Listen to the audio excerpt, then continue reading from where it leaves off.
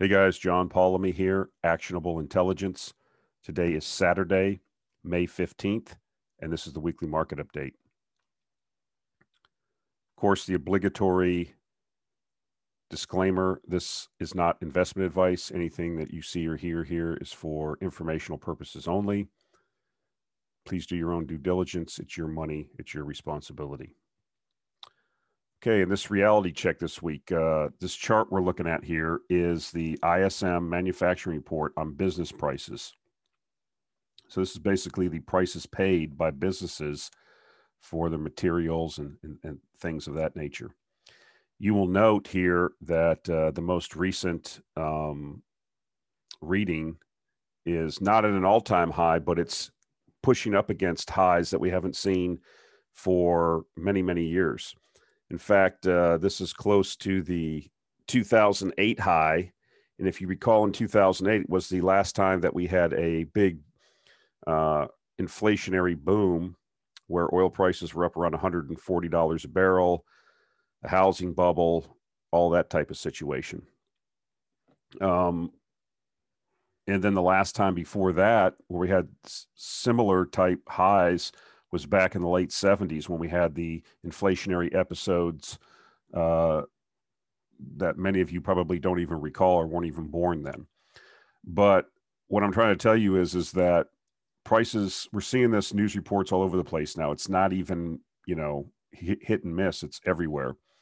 The data is showing it that, because of the supply constraints, because of the shutdowns around the world, and now everything's opening up, and then you're throwing all this liquidity everywhere in the world. Every government's central bank just about is throwing liquidity at their markets. You have these huge responses, and businesses open up. Now they can't get the materials they need and to do business. And, that's part of the discussion, which we'll get into, is this just something that's transitory? We're seeing prices go up, and I'm starting to get more and more leaning towards the fact that they're not transitory, and we'll get into that. But this is extraordinary. I don't know how much higher this is going to go. We'll have to watch it. One of the things that I'm going to get into later on is energy prices, and I don't think that we've seen the highs on those yet either, which is going to contribute to this because, as I've said before, energy is embedded in everything that we do, everything that we move, how we move, agriculture, what have you. And energy prices, or the supply of energy and energy costs, will get passed through. This is inflationary. So I'm trying to get out of the mode of predicting. I'm just trying to observe what's going on and report what's going on.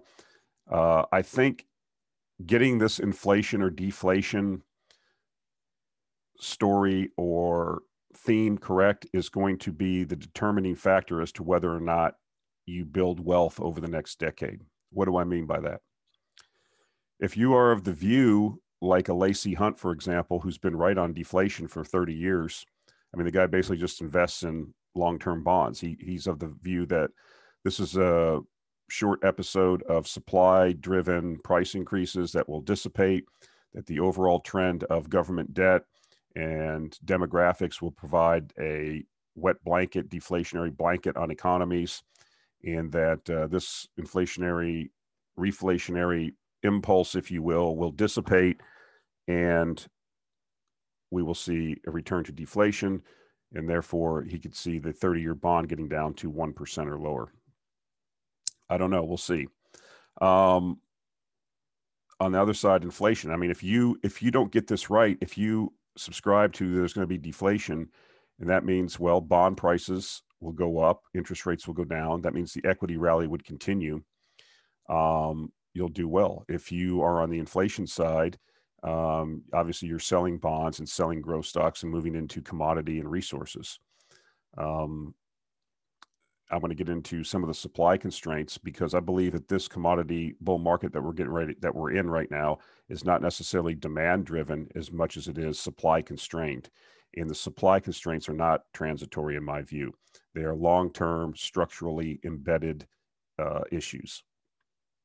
So you have to get this right. And here's Ben Hunt. He's from Epsilon Theory. I follow him on Twitter. He's talking about wage growth. This is something I wasn't even aware of. I mean, yes, we were seeing little reports here and there, but this is something I wasn't aware of, and I don't think the overall market has caught on to yet. Here's the quote. You have to go back 40 years to Q3 1981 to find a higher quarterly year-over-year wage growth number, plus 8.5%. This is not an anomaly. This is not a single quarter aberration. This is not transitory. This is 4 straight quarters of the highest wage growth numbers in 40 years. So the issue that a lot of the deflationists will say is that, well, you can't have sustained inflation without wage growth. And, you know, that may or may not be right, but now we're seeing this wage growth. The thing that I would point out to you is, the listener, is that you have to watch what the policymakers are saying also. I mean, they should already be raising rates. I'm going to get into that. Stan Druckenmiller had some comments around that. They should already be raising rates. This is getting too wild. But they want to see wage go up. They want to see the percentage of the economy that goes to capital decrease and the percentage that goes to labor increase. So they're fine with this. Now, they're not smart enough, or they don't have they're not thinking through the fact that if you have wage growth, that's great for workers. But the problem is, if prices are going up as just as faster, then the wage earner is losing purchasing power. So I'm not going to get into the debate of whether the policies are correct. Like I said, I'm not going to predict. I'm just going to observe what's happening and then take positions that I think that are going to benefit me personally. I'm not a policymaker. I have my views on some of the policies. I give them here and there, but it's immaterial to what's really happening. It doesn't matter what I want to happen. It only matters what's going to happen. That's where a big mistake a lot of you guys make, a lot of people make, and I've pointed that out many times. It doesn't matter what your personal political persuasions are. It only matters what the facts are, and then how you trade those facts or how you invest concerning those facts. You can go out and put a piece of cardboard on a stick and protest. That's fine. That's great. You should do, you have the ability to do that here. That has nothing to do with making money. Reality is what it is, not what we want it to be. So I think another thing that he said here is, going back to the subprime, watch the movie The Big Short, that was talking about the subprime crisis and how it was traded. And I remember back then, and a lot of you younger guys don't remember this. I know the demographics of this show. A lot of people are in their early 20s, but you should watch that picture, that movie, because it kind of explains. It was a bubblicious episode, kind of similar to what we're seeing now, but it was in subprime. And one of the things that the policymakers said when this thing started unraveling was that subprime is contained. That was the mantra on Wall Street. There's never been a period in the history of the United States where housing prices have decreased. Housing is the bedrock of the middle class, blah, blah, blah, blah, blah, quack, quack, quack. And it ended up being, once the reality set in that we were going to have a bust, that we were going to have a decrease in housing prices, that we were going to have a massive financial crisis and almost a depression. A lot of people's lives turned upside down. Then when it was finally acknowledged and perception turned into reality, the markets corrected. Let's put it that way. So what Ben Hunt's saying is that inflation is transitory. That's the new subprime is contained. That's, everybody seems to think that inflation is transitory. That's what the policymakers are saying. They were saying the same thing about subprime, but they had no clue what was going on. And I mean, a few people did, but not many. And this is possibly, in Ben Hunt's view, this is something similar. And when the perception turns into reality that inflation may not be transitory, then the markets will adjust, and they will adjust violently. Another thing I wanted to add to this about the wages, I found an article. All articles will have links in the show notes as usual. But, fast food restaurants now are having to offer higher wages to attract employees. This is a symptom of government, right? Paying people to sit at home with extended unemployment benefits, and then coming on and saying that, like Yellen and the president saying that, this has no effect, having extended unemployment benefits and all these programs where people, don't have to work and can still survive adequately. Yes, if incentives matter. Charlie Munger has said this many times. I say it all the time too. Show me the incentive and I will tell you the outcome. If you pay people not to work, they don't want to work. So these people that are running these businesses have to raise wages to attract people, and they still don't want to come work. And once you start raising wages, I mean, it's not like 3 months later, if it's transitory and everybody comes back to work after unemployment benefits, then all of a sudden you say, well, guys, I was paying you $15 an hour to flip burgers. Now I'm taking you back down to $8.50 or $9.50, whatever the minimum wage is. I mean, that's not how it works. Battling to hire employees in a tight job market, McDonald's on Thursday joined a growing list of fast food and restaurant companies that are lifting hourly wages in the hopes of attracting job seekers. I mean, there's reports out there that many restaurants, I'm not even talking about fast food, I'm talking about regular restaurants, sit-down places, family-owned restaurants and such. I mean, they can only be open a couple times a week, 3 or 4 times. I mean, you see anecdotal reports of this because they do not have enough people to staff the place, 5, 6, 7 days a week. And I can tell you, I don't know, this is just anecdotal. I mean, in my particular place of work in my real life job, I mean, we have to hire all kinds of people and we cannot find qualified people. We have short staffed, and it's increasingly difficult to find people to do what we need to do. We have to hire a lot of people and we cannot find them. It's a problem. So in order to get people to get off the couch or get people to come in, you're going to have to raise wages. And once somebody gets a higher wage, they're not going to want to accept a pay cut.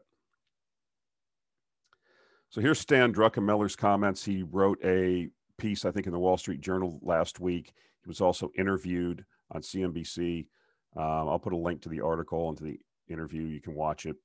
I mean, I'm not saying this guy's right all the time. He's been wrong like everybody else. He's a human being, but this guy has been a very successful trader. And I think this was really aimed at the policymakers to kind of try to hopefully wake them up to what's going on, because this is some very interesting comments. So my issue here is, in the future, as we go forward, if we look at federal spending as a percent of GDP, the CBO, which is the Congressional Budget Office, is saying if the 10-year Treasury goes to 4.9%, which is their normalized projection, the interest expense alone, he's talking about interest expense on the debt, will be close to 30% of GDP every year. That's basically what we just spent on the COVID emergency in the last year. There is no way we can afford to have 30% of all government outlays be toward interest expense. So what will happen is that the Fed will have to monetize that. What does that mean? They'll just have to print money and buy the debt. They'll have to and monetize it. When they monetize it, I believe it will have horrible implications for the dollar. Absolutely. Once the market understands and realizes what happens, if this in fact does happen, people are not going to want to hold dollars, because it cannot be stopped then. Once this cycle starts, and I've already said this back in a video I made like maybe 2 years ago or a year and a half ago, Trump being the first MMT president, we have crossed the Rubicon, folks. This is going to happen. Okay. There will be no debt reductions. There will be no spending cuts. They're talking about spending more money. We got 2 big more bills coming down the road: the infrastructure bill, the Green New Deal bill, and, the Recovery Act bill. These are supposed to be in the trillions of dollars. Okay. It's not going to stop. There are only 2 ways out of this for the U.S.: to let the U.S. dollar weaken meaningfully, or to put the U.S. economy into a recession to reattract global capital flows into the U.S. Treasury market. The problem is that you can't afford to do that. The debts are too big.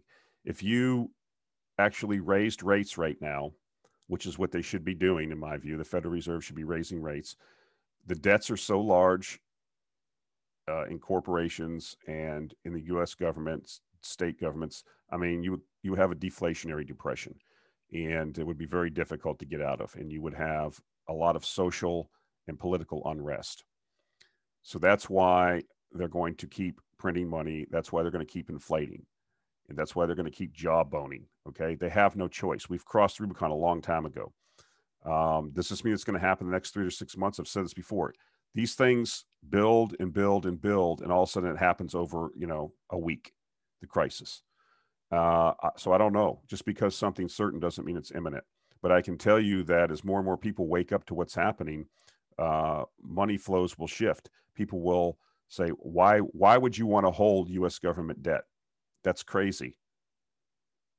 I mean, real interest rates are negative and going more negative if just because the government's not reporting inflation properly or price rises properly doesn't mean that, people aren't recognizing what's going on, and people are going to get out of this. So this is a problem going forward. So, I just wanted to about gold and silver miners. They've been in a correction since last August. I think this last week, the price action in gold was very positive, depending on what kind of chart you want to look at. I don't want to get into too much technical analysis. Gold really has rallied. It's above $1,800 an ounce again. A lot of the gold stocks were rallying, and we may have broken the downtrend. We'll have to see what happens over the next couple of weeks if the follow through is there. But what I will say is that even with the gold prices that we have currently, we're seeing record cash flows at these gold producers. They have been very, very restrained in their behavior, which is contrary to what they normally do, which is they get money, it burns a hole in their pocket. What are they doing? They are being rational. They're returning money to shareholders. They are they are not going out and doing all kinds of wild M&A activity.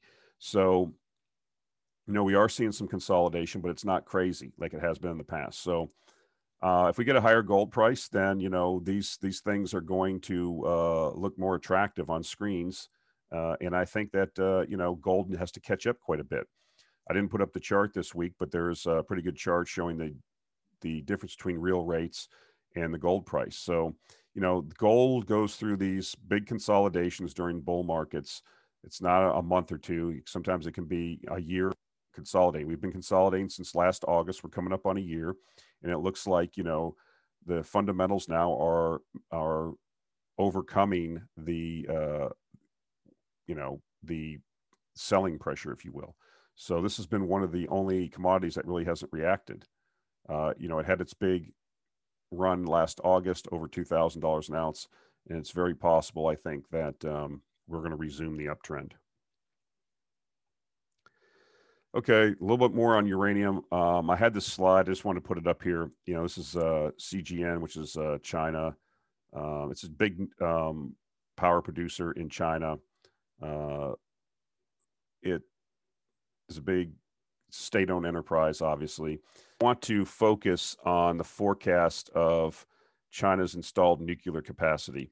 Here's 50 as of last year, 51 gigawatts. We've talked about this before, but I like these visualizations. In 2025, which is 4 years from now, you basically they want to go to 70 gigawatts. That's, basically a 50% rise in capacity. And by 2030, which is only 9 years, they want to go over 100%. They want to go to 120 gigs. And the question I have is, and they're doing it. I mean, we've seen in the 5-year plan, they're going to raise the amount of reactors that they're going to be building from 5 to 8 a year, something like that. They've really fully recovered from the Fukushima.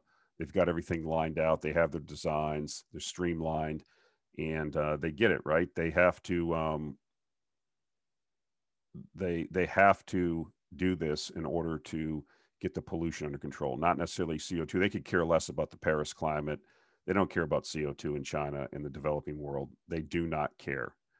They do have an issue with particulate matter and smog and things like that. They do have to take care of that. And nuclear, they know full well, will be what they are doing. I mean, this is interesting because, again, there's no new mines being developed. We are looking at a market that's in liquidation, the uranium market. So, we've talked about the Sprott situation with the new fund that they're creating. They're going to convert uranium participation. I mean, it's been like, this is probably like the fourth or fifth week that I've been reporting on some kind of positive uranium news. So the uranium stocks have moved quite a bit. They're trading, probably extendedly. But if you do not have a position, you should start layering in positions. You should start getting involved in these stocks. I've said this. This has been one of my original, since this channel started maybe 2 or 3 years ago, however long it's been, I've been talking about uranium. And it's finally, the thesis is now turning into reality. Here's some more good news. White House supports subsidies for nuclear. That's a Reuters article. Quote, the White House has signaled privately to lawmakers and stakeholders in recent weeks that it supports taxpayer subsidies to keep nuclear facilities from closing and making it harder to meet U.S. climate goals, 3 sources familiar with the discussions. New subsidies in the form of production tax credits would likely be swept into President Joe Biden's multi-trillion-dollar legislative effort to invest in infrastructure and jobs. Wind and solar power producers already get these tax rebates based on levels of energy they generate. Quote, there's a deepening understanding within the administration that it needs nuclear to meet its zero emission goals. So, again, with the tax credits and the government creates these issues with, we don't have a completely free market where these technologies would compete on that level. I mean, it's just how it is. I mean, the government's involved. So they give the incentives to solar and wind. That's really not lowering carbon emissions like they thought. They need to preserve these nuclear plants. They cannot, they just shut one down in New York. And, we can't afford to do that if we want to meet these goals that have been set out that the majority of people in this country seem to want. For us, it's good because, that was one of the kind of bear theses. Well, over time, the environmental movement is going to slowly whittle down the amount of plants, but we're not seeing that, right? If this goes through, which it probably will, you're going to see tax credits available. You're already seeing operating licenses being extended. So everything is still positive there. That's what I'm trying to tell you. This is positive news. I will give credit to the administration when they do something good. I'm not for subsidies, but it is what it is. Okay, copper prices. Copper prices are making new highs all the time. What's really going on here?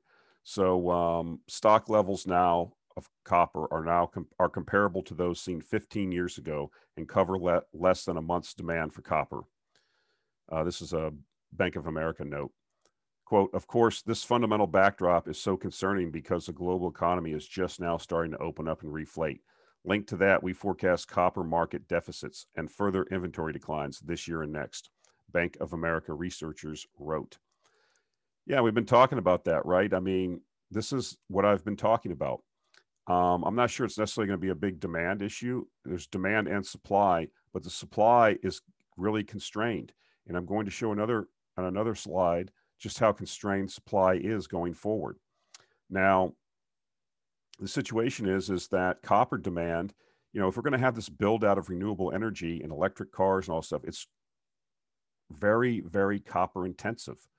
Okay. I don't have time to get into all of the, all these charging stations they want to build, all the cars, they require 4 to 5 times the amount of copper than an internal combustion engine. You can go on, you can do spreadsheet exercises forecasting this. The other thing to note is if you read the Gorin and Rosenzweig Q1 2021 report, which I will put a link to, and I will be referencing in another slide, you have these emerging markets, developing markets, i.e. the major ones, China and India, that are entering their S curves as far as where you get to as a middle income economy in your copper intensity that's required for you to achieve higher levels of GDP. And it's tremendous. We haven't seen, the problem is that the demands on the amount of copper production are going to exceed the ability of the market to supply the copper. The large majority of your copper comes from Chile and places like Peru. There's not been investment. The mines are 30, 40 years old. Their grades are going down. The amount of ore is that you can get per ton is going down. And GNR talks about that in their Q1 commentary. They talk about head grade. They talk about the ability to increase resources. There's no like new mines being found. So what people are doing is the price goes up for copper. What's happening is uneconomical ore now becomes economical, but there's a limit to that also. And that's been about 80% of the reserve growth over like the last 10 or 15 years, not finding new greenfield mines. That's a problem. And I will point out, people, GNR, they do tremendous work. If you're not reading them, you're really missing out. They really hit the shale thing right on the head. They analyze that. They used a lot of artificial intelligence, data gathering, and did analysis. They hit that on the head. They're really, really good research to read. Are they right all the time? Not necessarily, but it's probably the best research I've ever seen when it comes to the resource markets. So what do they say? Quote, the fundamentals today are even more bullish. They're talking about more bullish than the last rally that we had in copper that took it from about $1.50 up to, or from 50 cents up to like 450 during the last rally back in 2007 or 8. We would not be surprised to see copper prices again advance a minimum of 7-fold before this bull market is over. Using $1.95 as our starting point, we expect copper prices to potentially peak near $15 per pound by the later part of this decade. Our model strongly suggests copper mine supply growth will grind to a halt this decade. The number of new world-class discoveries coming online will decline substantially, and depletion problems at existing mines will accelerate. Also, geological constraints surrounding copper porphyry deposits, a subject few analysts and investors understand, will contribute to the problems. Quote, stagnating copper mine supply, already colliding with strong demand, will push copper prices far higher than anyone expects. So, we have a copper producer in the portfolio. It's doing very well. It does not mine copper. It processes tailings from a major mines in Chile.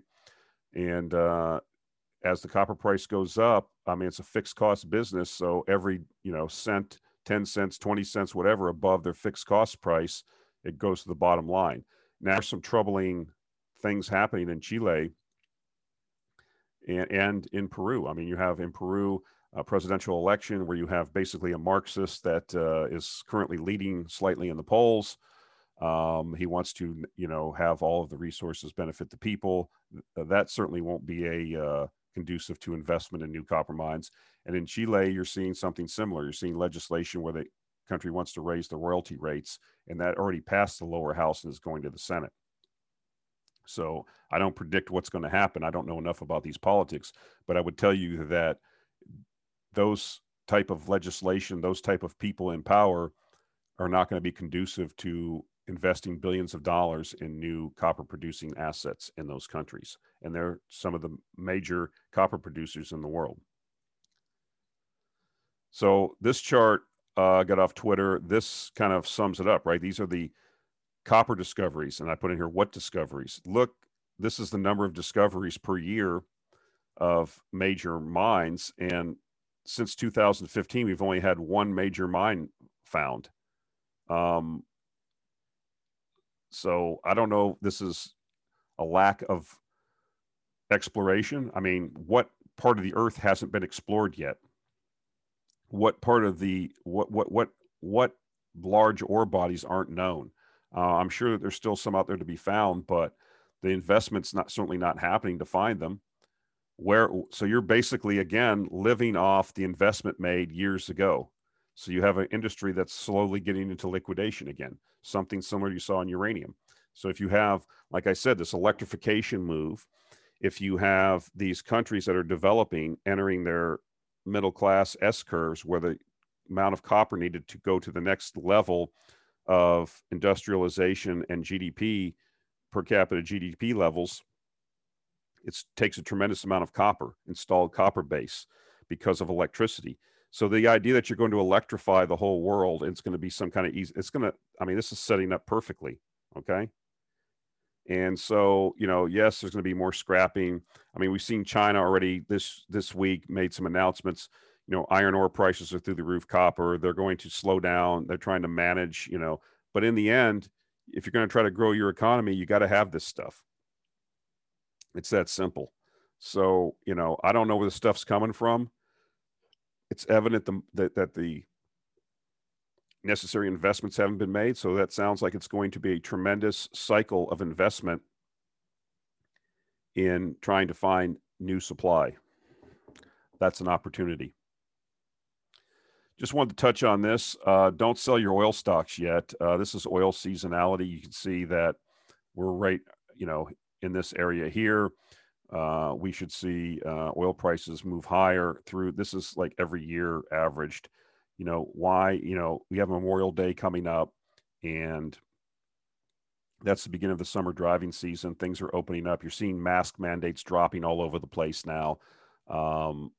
You're seeing, if you look at the amount of COVID cases, COVID deaths, everything's dropping massively. This economy is going to open up. People are going to go on vacation. I'm not sure, but you're already seeing packed planes again. It's happening just like we thought. Another area where we may have underestimated the amount of oil demand that's coming down the pipeline. So we'll see. Again, we're observing. I'm still sticking to my WTI at $70 a barrel. It looks like that's going to be achieved. We're already in the mid 60s on WTI. Brent was trying to kiss 70 this week, but we haven't even got into the main travel season yet. And with all of the pent up demand that I'm assuming is out there, people are going to go on trips, are going to be driving, and gasoline demand, jet fuel demand should be recovering nicely. You will note if you follow Eric Nuttall, he's been posting the inventory data week to week, and we are basically pretty much back to 5-year averages on inventory. And now, once the market sees that continues to decline, as more of the world opens up. People are talking about India. Yeah, India had a big problem with COVID. But if you look at Worldometer, the amount of cases are rolling over already. So as the year goes on, as we go through the year, you're going to see things start turning around more and more on this COVID deal, in my view. And the policymakers are going to be very, very quick to want to get their economies moving again. Here's a tweet from Karen Braun. I follow her. She's big on the agricultural sector. USA exports a record 9.47 million tons of corn in March 2021, dwarfing the old record for any month set in May 2018. Record volume to China. Record volume to non-China. What's going on? We have $7 corn. What's going on in the world? Why do we have all of this corn demand? We know why in China. I'm telling you, the climate is in fact shifting. It's not, whether you want to be, it's warming or cooling, growing season, something screwy's going on. We've had an abundance of very, very good growing seasons for a decade or more. And I believe that's going to shift. Just, it has to. Nothing stays perfect forever. And whether you think it's going to be attributable to CO2 or warming or cooling or whatever, I think that we're going to have some struggles with some of the growing seasons going forward. And we're going to see sustained ag prices. Fertilizer stocks look good in this type of environment. Oil benefits from this, right? Because oil is an input into everything. Energy is an input. So there's different ways to play this. So I think that agriculture, like other commodities, has been underinvested in. And if you pile on top of it, an increasing populations, more protein in diets, less arable land per capita, you can go on and on here. We're finally hitting that sweet spot where we're seeing sustained agricultural prices. And we're seeing record volumes here. So this is, $7 corn, that means a lot of farmers in Iowa and Illinois are planting a lot of corn, and they are putting the inputs in, I can guarantee you, to get the yields up. So expect some great results from the fertilizer suppliers. Do I have a fertilizer supplier in the Actionable Intelligence Alert newsletter? No, I do not. I'll probably be adding one soon, but there's not that many out there. So you could create your own ETF and buy a basket. So, that's shouldn't be hard to figure out which companies to buy. Okay, guys, that's it for this week. A lot of great information, a lot of things to think about. You got to get this inflation deflationary thing correct. You got to be nimble. You got to stay on top of it. I'm willing to change my mind on things if the facts change. But right now, we're seeing some, I'm not sure how transitory this inflation really is. So something to think about, something to contemplate. You have to get this right. That's it for this week, guys. Appreciate it. And we'll talk to you next week.